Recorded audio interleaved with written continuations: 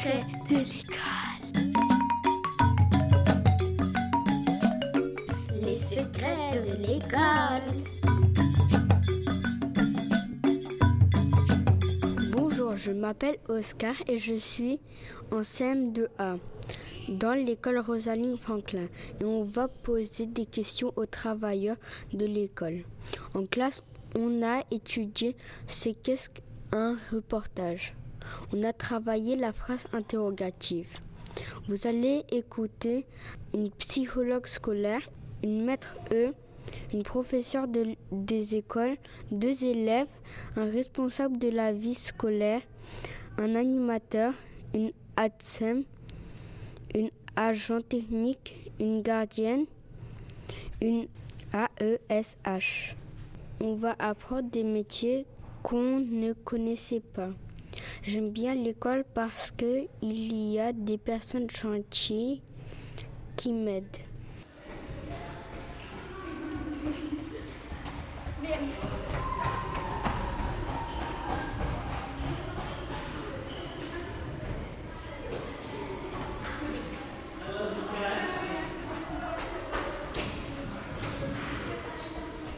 Bonjour, je m'appelle Sofia. Je suis avec mon amie Meriem, l'ingénieure du son. Aujourd'hui, nous nous retrouvons pour présenter le travail de la gardienne de l'école à Rosalind Franklin. Bonjour. Sylvie, en quoi consiste votre métier ? Alors mon métier est assez vaste. D'abord, quand je travaille du matin, c'est moi qui ouvre toutes les portes et qui coupe l'alarme de l'école. J'ouvre toutes les portes des classes et je vérifie s'il n'y a pas de fuite d'eau, si les lumières sont bien éteintes, s'il n'y a rien de cassé dans l'école. Je redescends, j'ai mon ménage à faire, j'ai un peu de ménage à faire avant que l'école s'ouvre. Et à 7h moins le quart, 8h moins le quart, je commence à ouvrir pour les centres de loisirs, les petits qui viennent le matin. C'est moi qui les accueille, côté primaire. Côté maternel, il y a des agents qui les accueillent. Jusqu'à 8h15. 8h15, c'est l'heure où tous les gosses rentrent pour rentrer dans l'école. Et je m'occupe des petits quand ils sont en retard à 8h30. C'est moi qui les monte dans les classes. Je suis là, je surveille.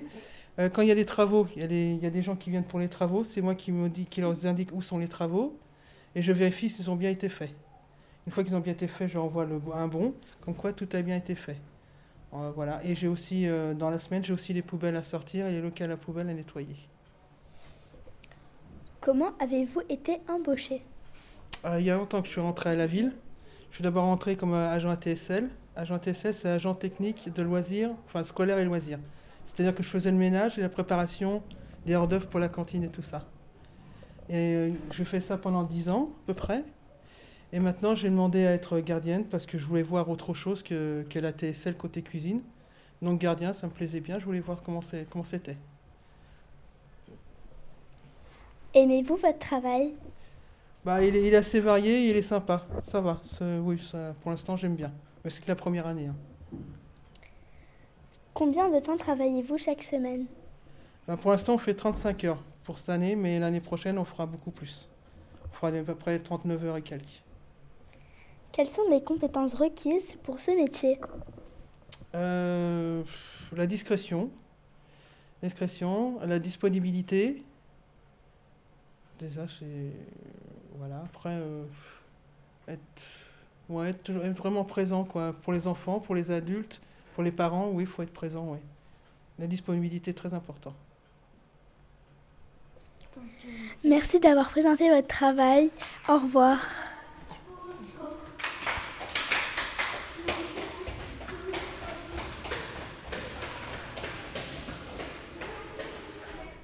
Nous sommes Yannel, Raïssa et Vanessa. Nous avons réfléchi à des questions à poser à Léopoldine, qui est psychologue scolaire. Elle nous a répondu par écrit et nous allons vous lire ses réponses. Quelle est votre mission dans l'école ? Nous sommes des psychologues qui travaillons dans le respect des principes de la profession réglementée de psychologue. Nous favorisons le développement des élèves pour qu'ils réussissent le mieux possible dans leur scolarité. Et qu'ils soient heureux de venir à l'école. Que mettez-vous en place pour aider les enfants dans le besoin ? Nous travaillons dans les réseaux d'aide spécialisés aux élèves en difficulté RASAID. Et dans plusieurs écoles de la circonscription. contribuons à l'analyse de la situation de l'élève en lien avec sa famille et à l'ensemble de l'équipe pédagogique de son école. Ensuite, nous aidons à concevoir et mettre en œuvre un projet personnalisé de scolarisation, c'est-à-dire un projet pour chaque élève qui correspond à ses besoins. Faites-vous des exercices particuliers avec les enfants ? Nous avons des outils et des méthodes adaptées à la situation de chaque élève, entretien, observation, bilan, psychométrique, etc. Pardon, mais que signifie psychométrique ? Ce terme scientifique est utilisé pour décrire une branche de la psychologie consacrée à la création et l'usage des tests. On nous voit souvent nous déplacer d'école en école avec nos mallettes de tests. Ce sont des outils qui permettent de mieux comprendre comment un enfant réfléchit, quels sont ses points forts et ses éventuelles difficultés. Quel genre de questions posez-vous à l'enfant ? Cela dépend de la situation de chaque enfant. Nous sommes à son écoute et surtout avec un psychologue, il n'a pas de bonne ou de mauvaise réponse. Tout ce que l'enfant a à nous dire nous intéresse. Faites-vous ce travail en maternelle ? Oui, bien sûr, nous intervenons dans les écoles maternelles et élémentaires.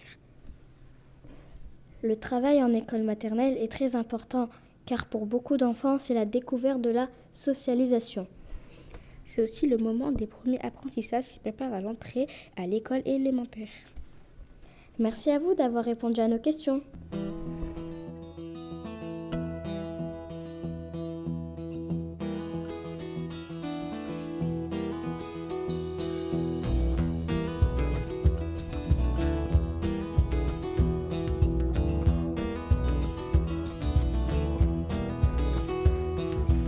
Quelle imagination, ça sort, la chose qui balance ses trésors. Pas de collier, pas de matricule, ça met le feu à ton vestibule. Prends sa lumière, choisit son heure, paye pas son écho au passeur. Elle passe quand même, ça vous épate, elle passe bien, même à quatre pattes.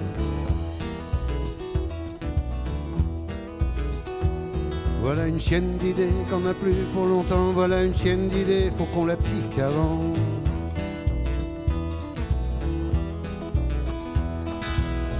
Quel bois, ça peut bien se chauffer, la chose qui se fait jamais coffrer. La petite cousine à Houdini quitte la rivière du fond de son lit, dit tu vas pas fermer maintenant, en plein cocktail. Rien d'étonnant à ce qu'elle leur glisse entre les doigts, les hommes sans plume, les hommes de loi. Voilà une chienne d'idées qu'on n'a plus pour longtemps. Voilà une chienne d'idées, faut qu'on la pique avant.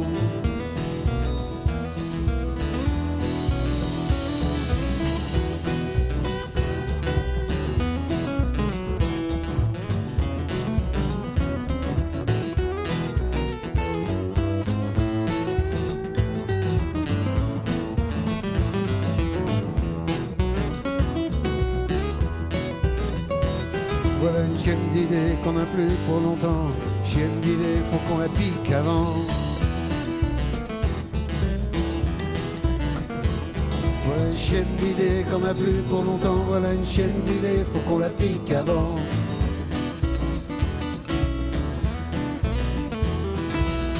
Avant qu'elle s'efface sous leur gomme, qu'elle participe à un sitcom, qu'elle se mélange à leur crayon, qu'elle sache plus jamais écrire non. Je voudrais que tu l'invites à boire, Oscar. Et me répète pas qu'il est trop tard. Voilà une chienne d'idées qu'on n'a plus pour longtemps. Chienne d'idées, faut qu'on la pique avant. Voilà une chienne d'idées qu'on n'a plus pour longtemps. Voilà une chienne d'idées, faut qu'on la pique avant.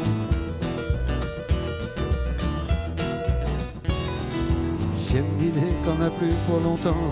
Chienne d'idées, faut qu'on la pique avant.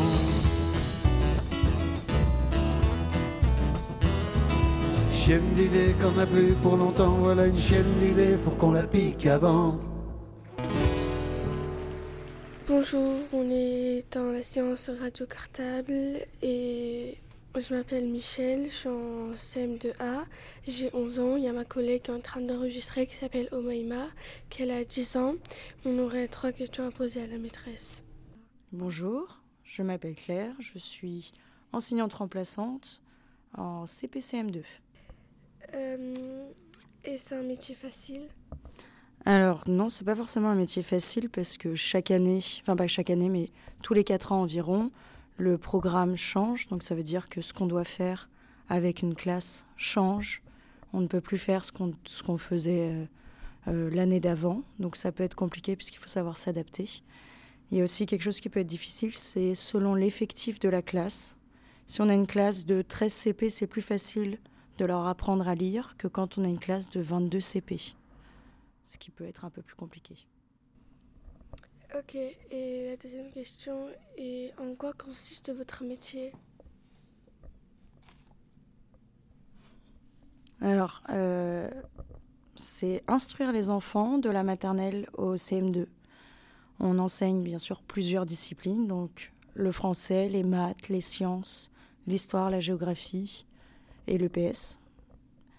Et j'essaye en tout cas moi de créer un rapport interactif avec les élèves pour les amener à réfléchir sur le monde qui les entoure. Ok. La troisième question et la dernière. Depuis combien de temps faites-vous ce métier? Je suis dans ma 6e année. Bonjour, je m'appelle Mohan, je suis en classe de CM2A. Nous venons de l'école Rosalind Franklin et aujourd'hui, nous allons interviewer la directrice Maëva Siriez. Bonjour, je m'appelle Lénie, je suis le technicien du son. Bonjour, je suis Maëva Siriez, la directrice élémentaire de l'école Rosalind Franklin. Bonjour, nous allons vous poser 4 questions. Quelle est votre mission dans l'école ? La mission que j'ai dans l'école Rosalind Franklin, c'est tout d'abord un pilotage de l'école. Je suis également présente pour assurer la sécurité des élèves. Mon rôle, c'est également de faire le lien entre les familles, les élèves et les équipes. Alors les équipes, il y a plusieurs équipes à l'école. Il y a l'équipe technique, il y a les animateurs et il y a aussi les enseignants.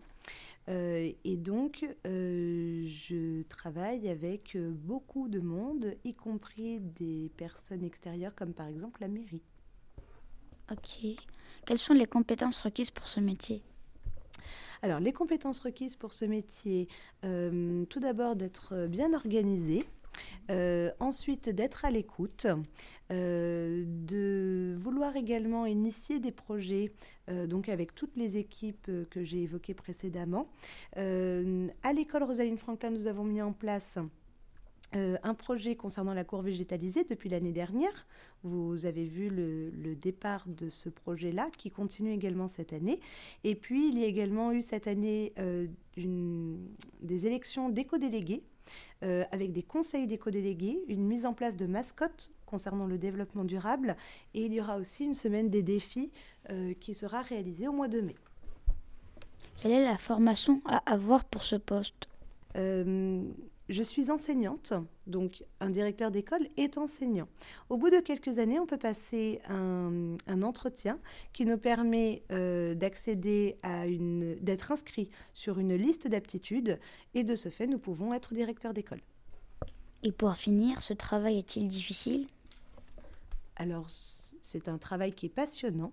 L'une des difficultés que je peux rencontrer, c'est du fait de l'organisation, car je suis à la fois directrice de l'école, mais également enseignante dans une classe de CP 2 jours par semaine, et donc à la direction 2 jours par semaine également.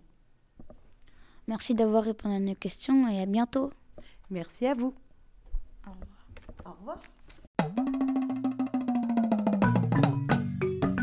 Les secrets de l'école. Les secrets de l'école.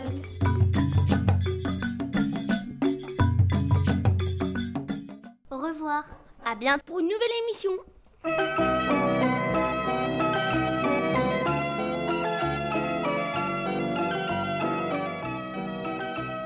Radio Cartable.